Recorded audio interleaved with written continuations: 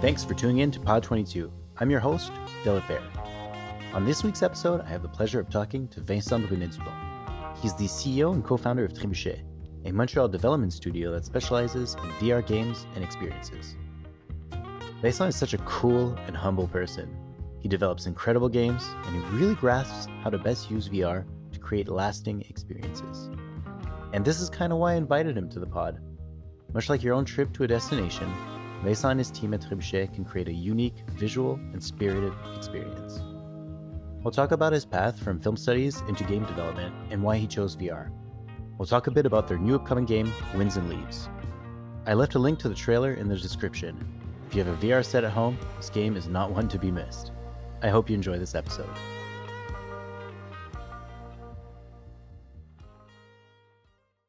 Hey, today I'm joined with Vincent from Trébuchet. How's it going, Vincent? Hi, Philippe. It's going great. How about you? Pretty good. It's pretty cold today, and I had a very unpleasant surprise. I had no idea because I didn't go outside yesterday, and they were clearing the streets, so I had to move my car. And luckily for me, it started, but it was, I almost got caught with a towing fee. But all good aside that. What about you? What on your side? What's cooking? Quite a lot. I'm working a lot these days. The pandemic hasn't hit us too hard adapting to remote working, and now we're working on shipping our latest game in the following months. So yeah, in the last stages of this is very exciting, but also a bit demanding, I'd have to say. Cool. Yeah, well, thanks for the honesty, man. I hear you. So we'll talk about that game a little bit later, but first, just like going in sort of the Vincent story, where did you grow up in Quebec?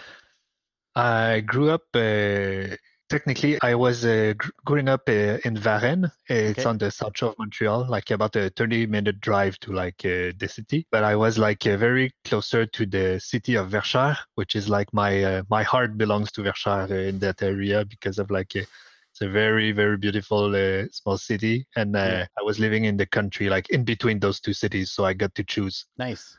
You chose your identity then. That's pretty cool. Yes. I know you have a lot of interest in cinematography and cinema. Was there a particular moment in your childhood where you were like, man, movies are the best? Like, was there a specific movie, or was there just your interest grew over time? Like, how did that happen? I feel like there wasn't I kind of decided to go into cinema later on in my teenage years, but I feel like cinema was kind of always present when I was growing up, like watching movies and renting movies with the parents and my brothers. And one thing we did is we had a family cam recorder, like a video old school video recorder, and those big ones. playing a lot. We did lots of home movies of I did a lot of stop motion animation films with my Legos and this sort of stuff when I was a kid. Okay. And I kind of really like to build those stories with my toys. So later on, when I had to choose a career, I thought, oh yeah, I seem to have a good fit there, but I kind of decided at that point. Yeah, that's cool. I had no idea you did stop motion. It's a very time-consuming thing to do, stop motion. It's not as easy as it just shoot and film. Did you ever find it too time-consuming? Or you were like, this is the shit? No. I was like 10 years old, and I was playing with I built let's say a duck with my Legos, and moving the characters along the side, and nice. Every time they had to talk to each other, I couldn't do stop motion because I had to talk beside the cam recorder. So everything stopped when people were doing dialogues. But technically, it was just a fun thing to do as a kid. Yeah, that's really cool.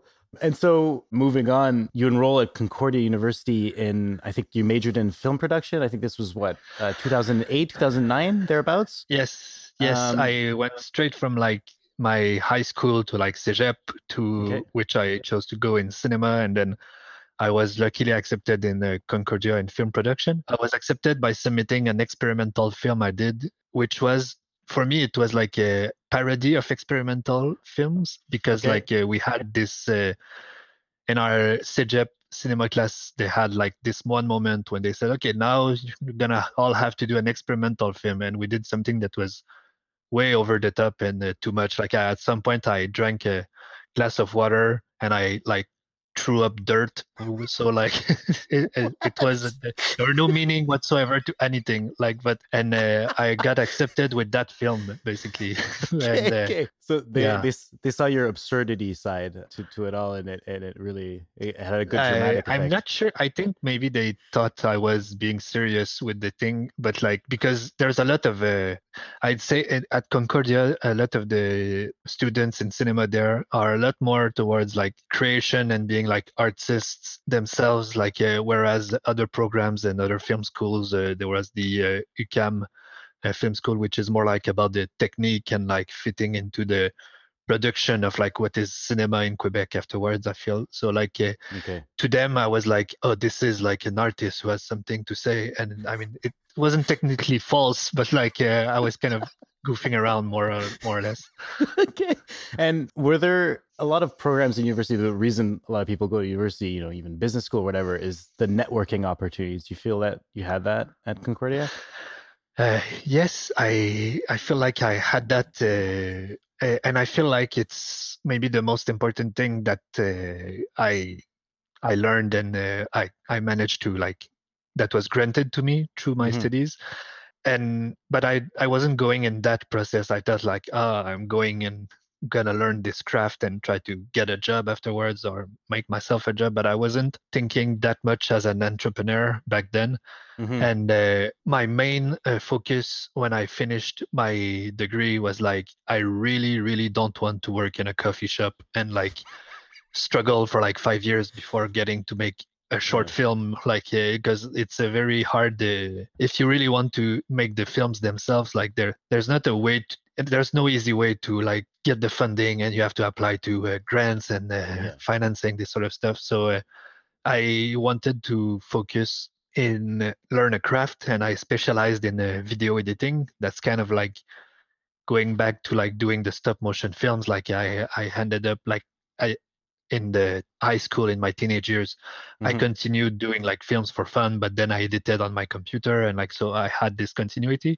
And like coming back to your question, is like the contacts I made and the networking was very important, and we ended up founding a film production co-op with some of the students with whom I became friends over the years. So Nice. I wouldn't have never done that without having this kind of support and community around me at the time. Okay, so that's the co-op On Exist that you ended up working for. I guess during the university and afterwards. Did you work on a lot of projects? Was there a project in particular that you're like, this was like super fun? Yeah, I did like kind of two things, because like I said, like my main worry was to be able to get paid for what I was doing. So like in the co-op itself, I kind of focused in trying to get like corporate video production gigs, this sort of stuff, and like to try and build a system toward like getting contracts in and like paying everybody and like doing the stuff. So I didn't really do that much creative projects then, and that's kind of like something that felt like a disappointment to me. But there was one project we did, is like year after year we started doing like this sort of manifesto event, like where everybody in the co-op would kind of make a film trying to like show his take on the cinema or whatever he wanted to do. And like one year that turned into like a VJing event, whereas like you mix video footage live with musics. So like we paired every filmmaker with a DJ that wanted to sign up, and like I did a 1 hour set focusing on remashing scenes from the movie Slapshot. I don't know if you've ever seen Slapshot. Yes, I've seen Slapshot. I'm Canadian. Come on. And like but I did like short loops where like if somebody were giving a punch, like it would be like a looping gif, so like they looked like they were dancing. So and I kind of made things move with the music and effects and everything. It was very that's maybe my favorite project I did. Yeah, that's really cool. That's really, really cool. And I guess after, or it was during that time frame a little bit later, that then you enrolled at University of Montreal in a I guess it's a small degree for video game production. Did you feel like that was the right time to get into the gaming industry? Because I knew you had interest in video games before, but I guess what spurred your interest of making a career out of it at this point? I feel like what got me moving in that direction is really the fact that in a continuity of like what I did at Only This, is like I realized I wasn't like luckily I never had to do like a coffee, get my work in a coffee shop or whatever, and like I managed to be like a film editor for TV, and I was working on things like on the Canal Évasion. There was this thing called Villa de Rêve, which is like dreams of big houses basically, and like I was a editor on that, and like I kind of did it like I was like, yeah, I'm earning my wages and like I'm working and everything, but I realized I studied in cinema at the same time to be creative myself, and I didn't feel like I was like getting that part of my life feeded like and the thing is like I thought, okay, now I should make a film, I guess. Like I've stabilized financially, I should make a film. And I thought, I really don't want to make a film, I want to make games. so at that time I thought, okay, so I'm not at the right place. And I thought I had the fear of like being an imposter, the imposter syndrome. Like I could technically at that point have just applied at the big studios like Ubisoft and whatever, and maybe they would have been interested since I had experience in the like cinema and the game industry are kind of not similar but related in a way. Yeah, they are. And like very much so. Having the fear of like not belonging or like being kind of like unproductive I wanted to make sure I could bring something to the table for whatever company hired me. So I did the study at the University of Montreal, and I liked the fact that it was like 1 year intensive program.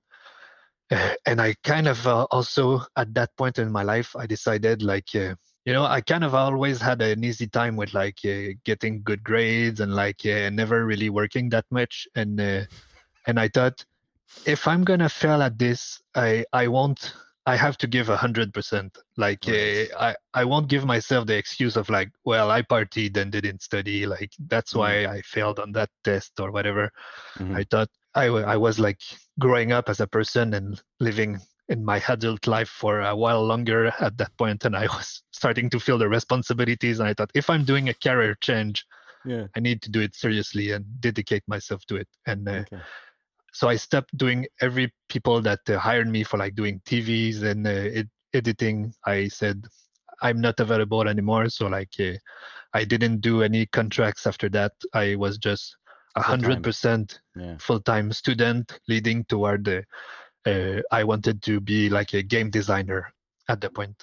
I know from our past conversations, you've participated in a lot of like game jams and that kind of stuff where, you guys have like pizzas and bagels and you just work like incessantly for hours with no sleep and lots of caffeine. Is that the conditions in which the idea for Trebuchet came by, or did you meet them more at school and it was much more conventional? No, it's a bit of both, I guess. Like because we did a lot of game jams during our studies. It was very much encouraged by teachers, and luckily so, because it's true that it's a good way to like break the ice and like not fear of like not knowing what you're supposed to be doing, and like this imposter syndrome kind of just has to go away at that point. And doing the game jams, like you said, like you kind of do it intensely for 48 hours. So like there's a silliness to like how you interact with others, and like that's a good way to build friendships. And that's where I kind of got closer to two of my former camarades de classe, which were Guillaume and Alexandre, with whom we founded Trebuchet as soon as we finished school after the first year. Nice. A lot of questions about Trebuchet, but first, the name. Was it for the memes or for Age of Empires 2? Or was it a little bit of both? It's a bit of both, really. And like, I'm not even sure. I'd have to check, but I think if you went on I'll just look, really. There's the Trebuchet website. If you did trebuchet.fun/Trebuchet, there was a GIF from no, it's not up anymore. Because we had like a GIF of like the Age of Empire 2 Trebuchet like coming in the screen and like moving around. And like But yes, we were fans of, at that point, we were really fan of the memes. And playing Age of Empire 2 is kind of, I feel like in every gamer's past, at some point somebody played Age of Empire 2. Yeah. So yeah, and the memes were something that we felt was very funny. And like the thing is, like the idea of the name kind of came from my girlfriend Claude when she said to me like, I always liked the word trebuchet, and she was thinking about the like fonts and like Microsoft Word, like she was thinking there's of fonts. That's yeah, hilarious. she was thinking of fonts, and she said like there's, and I was like, it's not for that reason, but we'll take it. We'll take it. Yeah. All right, But, cool. Yeah. And did you, from the get-go, did you think we should focus on VR, or was that something that came further down the road? No, from the get-go, the thing is like, doing my DSS class, kind of the master's study, like I bought myself an HTC Vive in 2016. Like I pre-ordered it in the winter, and like it arrived in May, just before I started my classes. And like and then I played some games, and I really was interested in like what this new medium could like bring. And I thought, yeah, it's really something, like it's very nice. But I thought a lot of the games were more like prototypes, or felt more like prototypes, and some were really like not necessarily garbage, but like I saw games that were branded as like VR baseball, and it's basically what you would think. Like it seems like a mashup of assets from the asset store, where you would hold the bat and bat at balls. And I saw on Steam Spy that those games did like something like 10,000 sales estimated. Like at that point, Steam Spy were still giving relevant numbers. It was before they had the issue with the Steam API. And so I thought, this game is sold for like $10, and they sold 10,000 copies. I could make $100,000 by doing like a prototype in 2 months and ship it and make $100,000. That's a lot of money. Like, so I thought there's a hole in that medium for like just games are making money when they shouldn't. In the end, we never made those type of prototypes. Like we ended up wanting to innovate and like make really like real experiences, real games. But it was in that the way we saw the market and how the games were being put on Steam, and like we thought maybe there's an opportunity for us. And at the time they talked about there were like 7,000 games per year coming out on Steam, and a lot of the indie studios would be hit or miss. Like there were no in between. And by the numbers themselves, like it's harder to get a hit and be recognized when you release a game. Right. Even if the game is good, it can not get the visibility it needs, and just end up being forgotten too fast. We thought we're gonna play, there's like the big pool and the big party house, but we're gonna play in the small pool behind, and with the small dog house, and like try to make games in that area. I was not expecting that analogy, but I really like it. That's cool. So you're in like the pool party house. That's really cool. Yeah. What I really like is you guys adjusted really well to room scale for that first game. But maybe it's better that you explain it to the listeners a bit about Prison Boss and why you guys were really good at using room scale effectively for that game. Yeah, what we did with Prison Boss is like the first limitation of VR is the fact that you have the headset, but it's tethered to your computer or your PlayStation console with a cable that's generally about 3 to 5 meters long. And you're playing inside, so like you're constrained by the walls in your room and like just the space in your living room or your office space. So we thought a lot of the games back then were using teleportation as a way of moving around the space, and it still is in a way the most comfortable, the easiest way like to move somebody virtually, because people if you move the environment around them without them actually moving, like they would get motion sick, similar to like what would happen if you're in a boat moving on the waters and you can't see the water, like you then get the motion sickness. So we thought, we're not going to do teleportation, and we're not going to do artificial movement at all. We're going to just assume the fact that we're in a room. And we thought, in what context does somebody is always in the same room, and we thought, let's do a game in prison, but like really it's not a game about the prison. Like Yes. it's a game about crafting and trading. Like you buy materials, you're kind of doing contraband, like Shawshank Redemption sort of Yes. stuff, where like you're Yeah. just a trader in the prison cell, in the prison environment. Yeah. And it's very lighthearted in the way we did the art and everything. But we tried to focus on our strengths, which we, being 3 students in game design, like we hoped we had good game design ideas. So we kind of assumed that. But like knowing we didn't have a team of artists with us, we were just finishing up our degree, and like we ended up working with friends of friends, and like trying to find artists that we could hire and work with easily with our limited resources. So we kind of decided to have the characters be egg-like, egg-shaped, which we thought maybe we can do eggs, like assuming we didn't find anybody to do our art, like we could do eggs, I guess. And so that's kind of like the game itself is just a pinnacle of all the constraints, and trying to like make them all fit together. And like the having the prison team is really just trying to work with the constraint of the headset itself, which is like you're in a room, like what are you gonna do? And like it's something that helped a lot, because some VR games, even if you have the way to teleport yourself, like if you have like, let's say, a 2-meter by 2-meter or 10-foot by 10-foot space, and you're playing like a shooter where you can teleport to move around in the world space, but at the same time you're in your space and you move around.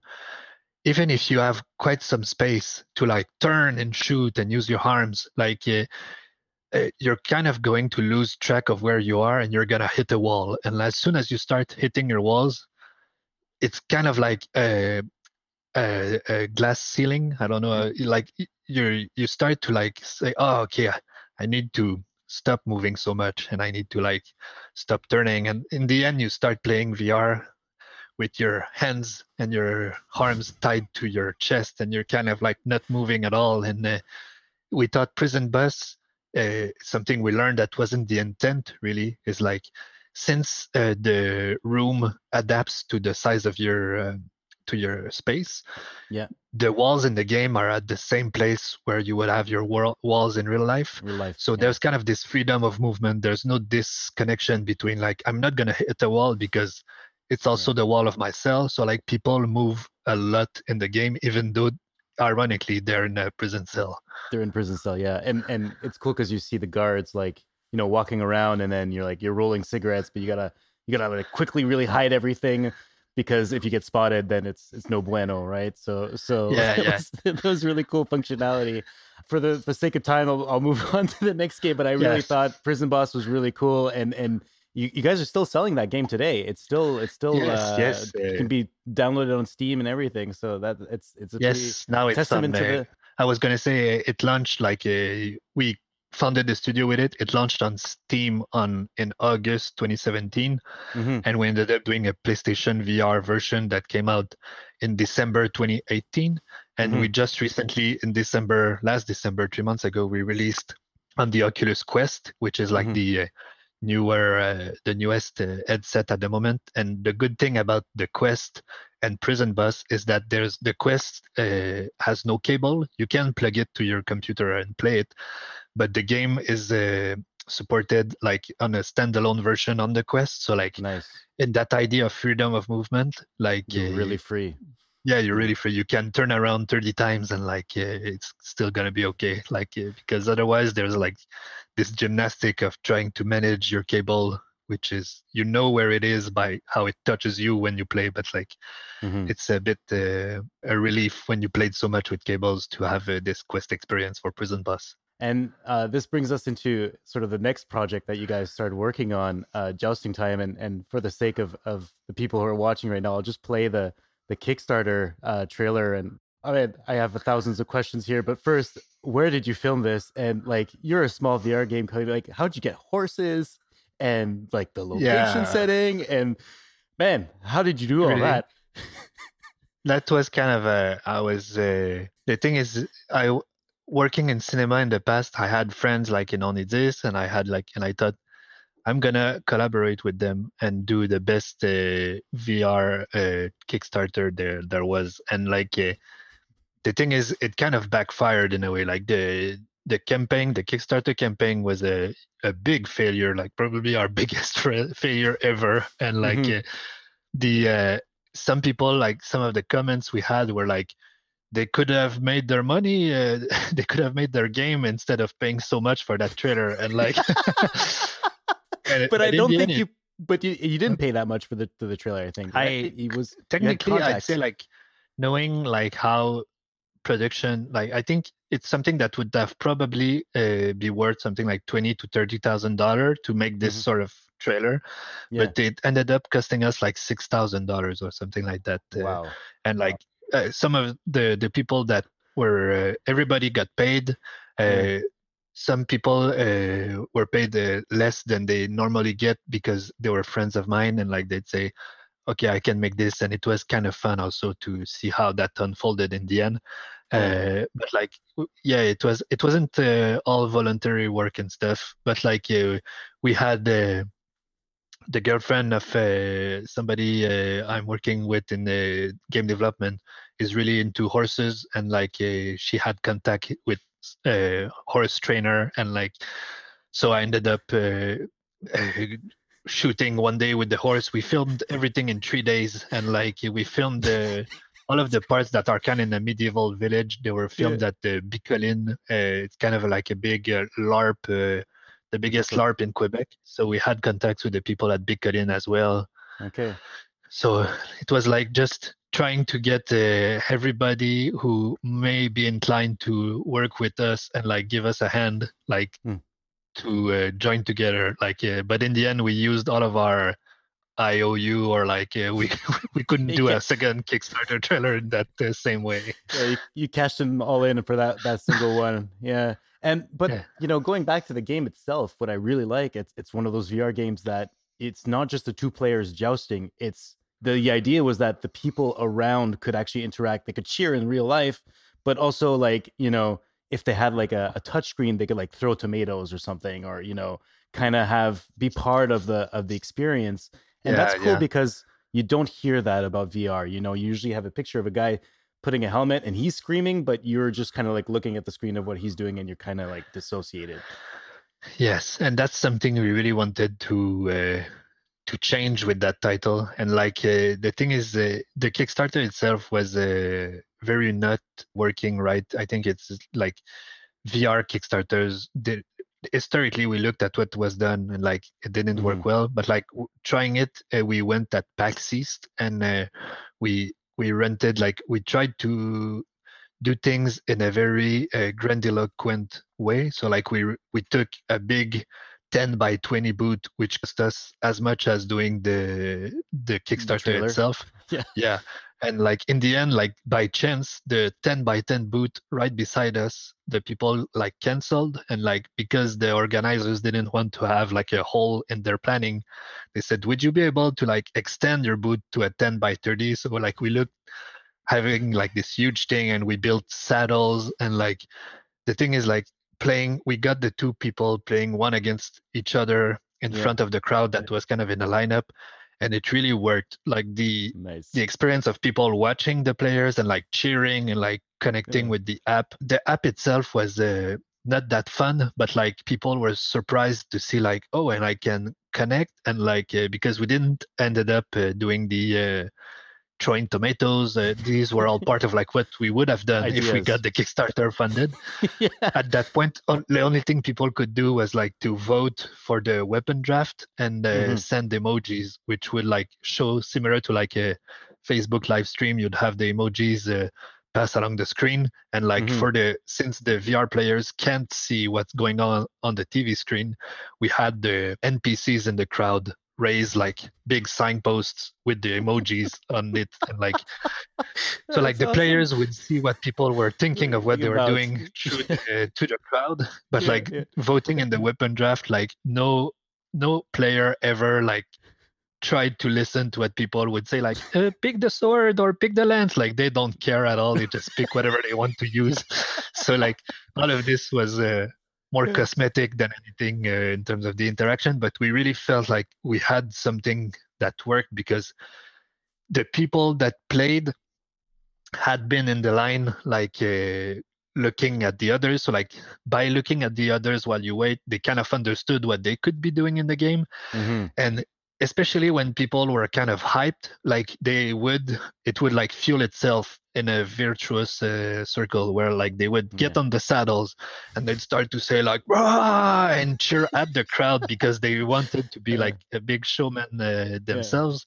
They So were in like it would character. hype the following players to like say, oh yeah, I'm gonna be up there and I'm gonna do it. Like so there was kind of this thing that happened, and we thought that's a big spectator game. Like it works very well.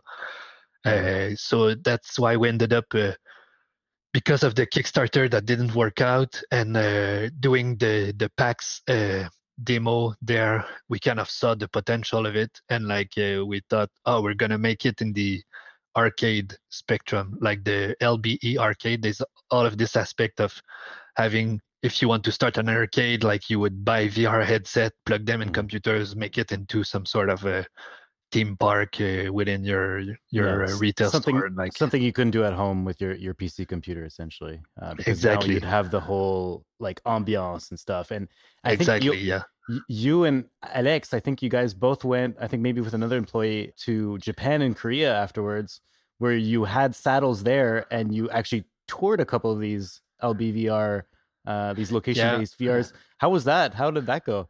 When we were at PAX, that's where we got the contact to go in Korea afterwards, because we were kind of starting out. And I mean, there's always like firsts for everything, but I was very happy because it was the first time that I talked to someone through an interpreter when I was at PAX. And I was like, okay. And I realized after talking to the interpreter a bit that actually the person making decision was like the very short lady that was just beside, and like, because he was telling her stuff and she was telling him stuff and he was talking to me. And I was like, okay, so I'm gonna now look at her instead of look at him. And like, but they were basically inviting us to be part of their indie game summit, which is called the Busan Indie Fest. And so like, in Busan, and the organizers and everybody doing this festival, like they were very great, and like we heard good things about it, that it's kind of somewhere that's well perceived in the industry but not really well known by, like, because the Korean market is not that big for a foreign developers like us going into the Korean market. But we always thought like, oh, we're hearing these good things about the experience, but we're VR, like doing VR, how is that different? Like, are we going to be like a smash hit, or like what's going to come out of it? And because we always heard things about like how the growth of VR, especially in the LBE environment, like was a bit bigger in the East Asia. So yeah, doing the event itself was very nice. We didn't end up like signing any contracts, but we discussed with we did in fact sign up one contract, but nothing that was very huge in the end. But the experience itself was really something to like be part of this kind of festival, and like it's kind of like we felt like we were the rock stars of that thing, where we're like we're all nerds and geeks, like but it really felt like it. Yeah, it felt special, and that's really cool. And I remember reading all of your blog posts about it, and it was exciting to see that, you know, you had this product that you had it as a more of like a somebody to do it at home, but like the more you saw people interact in these big social settings, the more you realize maybe this is actually more for arcades and for bigger settings actually, and and that's really cool. Moving on to the more recent project, Winds and Leaves. You spoke about it earlier. It's set to launch this spring. What can you tell us about the game right now? The game, we announced it like a month ago at early February, but like it's gonna come out exclusively for the PlayStation VR. And it's a game, like it's an exploration simulation game where you kind of have to change the way the land is around you by planting trees. Like we were inspired by the Canadian, it's like a co-production between France and Canada called The Man Who Planted Trees, which was made by Frédéric Bach. Like he's a world-renowned animator. He died a few years ago, unfortunately. But it won an Oscar that year for like the best animated film in 1987. And The Man Who Planted Trees, it's such a good film. Like it's a 30-minute piece, and like you see how like a man who kind of lost to sickness his wife and only child, like decides to live secluded in the kind of the something that would be like the Alps, and he just plants 100 trees every day. Like, and he thought, I'm gonna try to do something of my life, and like he lives alone.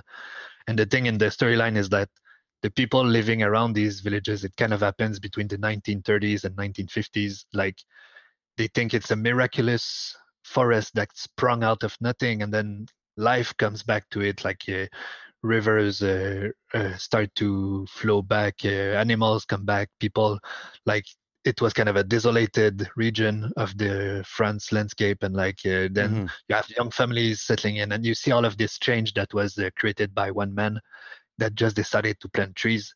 So we thought we're gonna make a game, a VR game where you can plant trees, and it's gonna be the main thing of it. And like you're kind of it's technically like nothing is really clear in the game, but like we inspired yourself as if you're kind of a half man, half bird kind of being, where like you move around on stilts. That's an idea we had to kind of talking about the motion sickness of VR earlier. Like it helps to like have less of a motion sickness feel if you like kind of emulate the kind of movement you'd be doing by walking around. And the game itself is like about bringing life back to a region in more of a mystical fantasy kind of setting where you're kind of alone in that environment. You know, I tried to say it's not. I tried to stop saying it's cool on my podcast, but it's really cool. And it reminds me of a game I used to play with my friend on PS3 called Flower, where the goal of the game wasn't necessarily to defeat an enemy or whatever, but I think the developers their goal was to arouse positive emotions in the player, and you just like you're the wind and you just hit the petals of the flowers, and then you unlock like the beauty of the land. And it do you think that VR has even more power to arouse positive emotions than just like a screen game?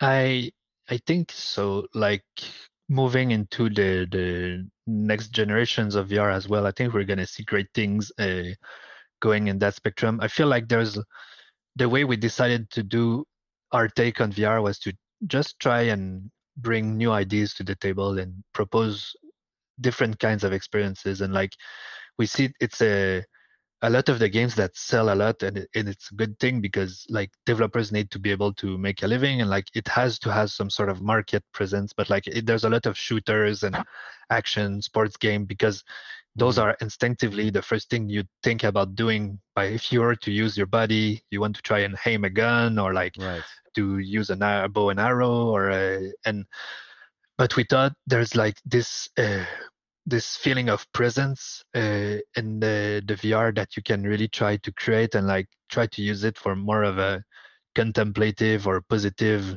feeling. We thought like we'd want our players like to come back from work and think maybe I'm gonna play like 20 minutes of Winds and Leaves, like make my plants grow, see my forests, and before I make dinner or so like we wanted it to be like this sort of like break from maybe the strain of the stress of everyday life and propose something that's positive, but at the same time we're really careful to try and not market it as a meditative game because there's like also it's another niche of VR where you would those are sometimes not as much games as they are like just artscapes and environments where you would put the insets and do just breathing exercises and this sort of stuff. But these are puzzles that you need. You have to solve the puzzles, right? In the game. For us, it's really a game.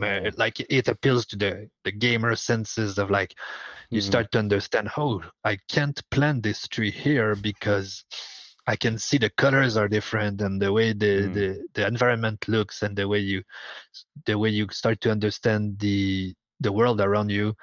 Like down to like the simplest of its mechanics. If you take out all of the joy of you can actually like speed up time to get your trees moving, and like if you take out all of this, it's more of a puzzle game in a way where you try to like understand and create the good seeds for every region of the in-game world.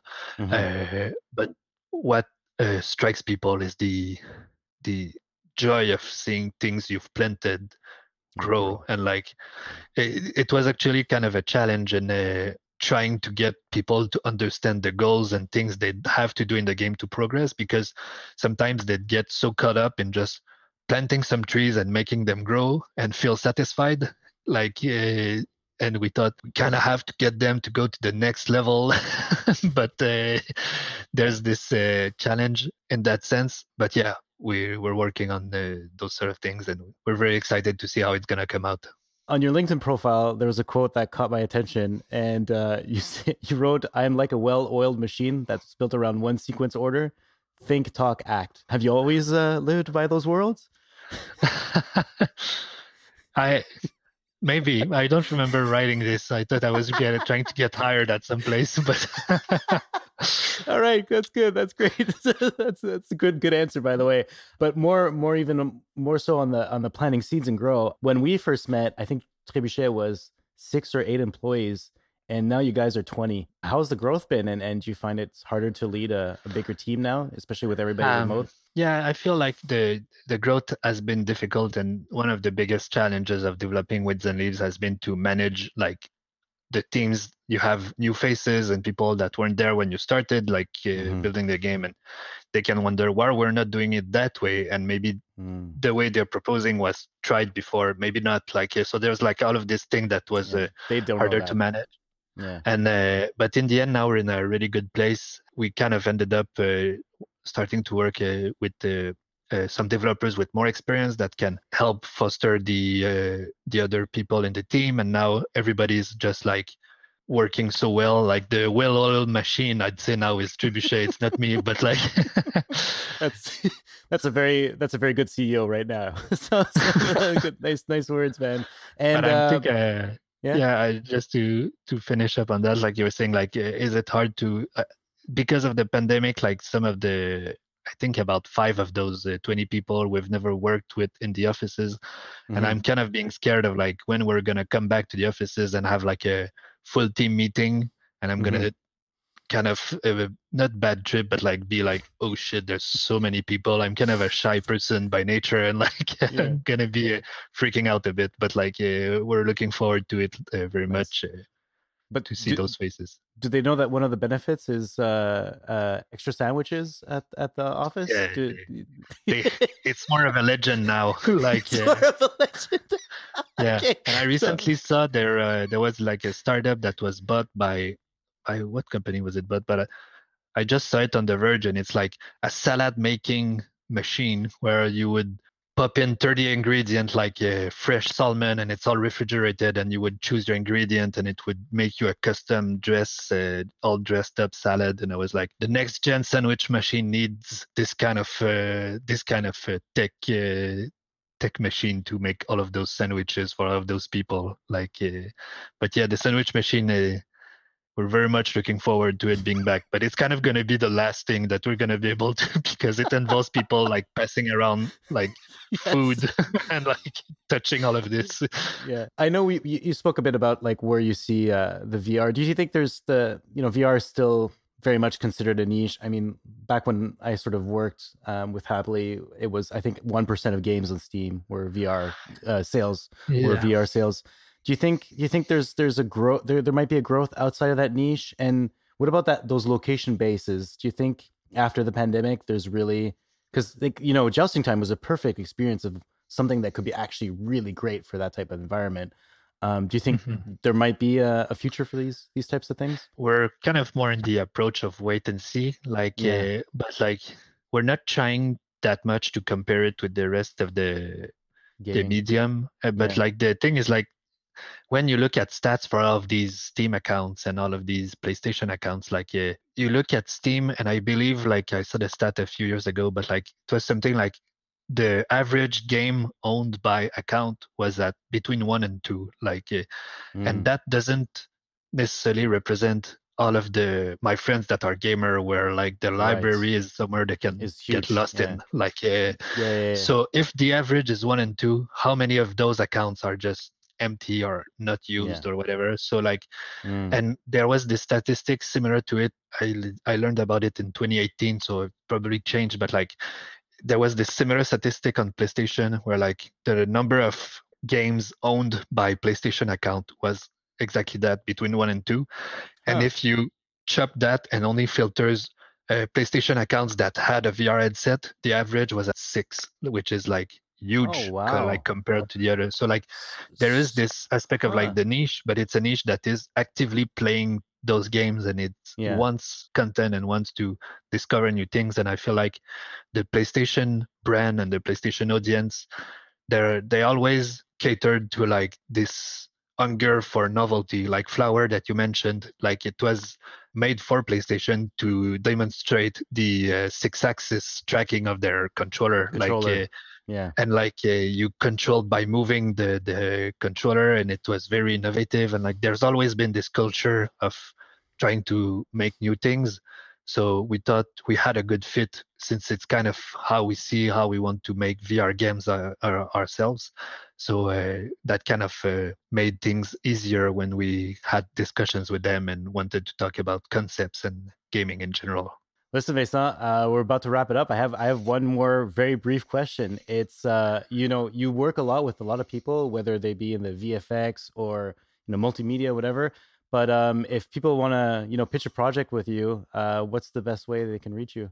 I don't know. I say maybe an email. Like I'm a very I do my emails like a religion, and so you have a better chance by trying to contact us by email. But like I'd say, generally speaking, the best way is like by meeting in person. And like a good thing for us is that if we were given the opportunity to meet in person in the last year, we'd have been absent, and we'd be focusing on developing Winds and Leaves. Like now we're kind of wrapping up the development. If there were events back again, like we'd be able to attend, and that would be also a good way to introduce ideas or start to talk about the next things for VR and the industry in general. So just a lead up question to that, when this pandemic is over, are you guys going to be back at like MIGS and those kind of more local events for the gaming industry? Yeah, 100%. Okay, like it's super important for us to be in connection with the local community, and also the doing at GDC, this sort of stuff. But for me, the most important thing at MIGS and Mega is like seeing those young people that kind of look to what they could be doing in their future, and showing them that there is like an industry that's flourishing in the games medium, where there's art, there's like technical programming, like for all of the kind of for a lot of people, I can think about how they could be a good fit. There's like a place for them in game development, software development. So like it's very something that I want to be there for those future generations and make sure we keep making great games. You're a source of inspiration, and I want to thank you so much for coming on the podcast. I can't wait to see the game released. I will be trying it out. You have my word on that, and I'm really excited to see how things come. So thank you so much for coming, man. Thanks, Philip. It was a pleasure to come and chat with you. All right, good luck with the final sprint, man. You guys are going to do it. I mean, you're going to do it great, I'm sure. All right, thanks. Bye. Bye.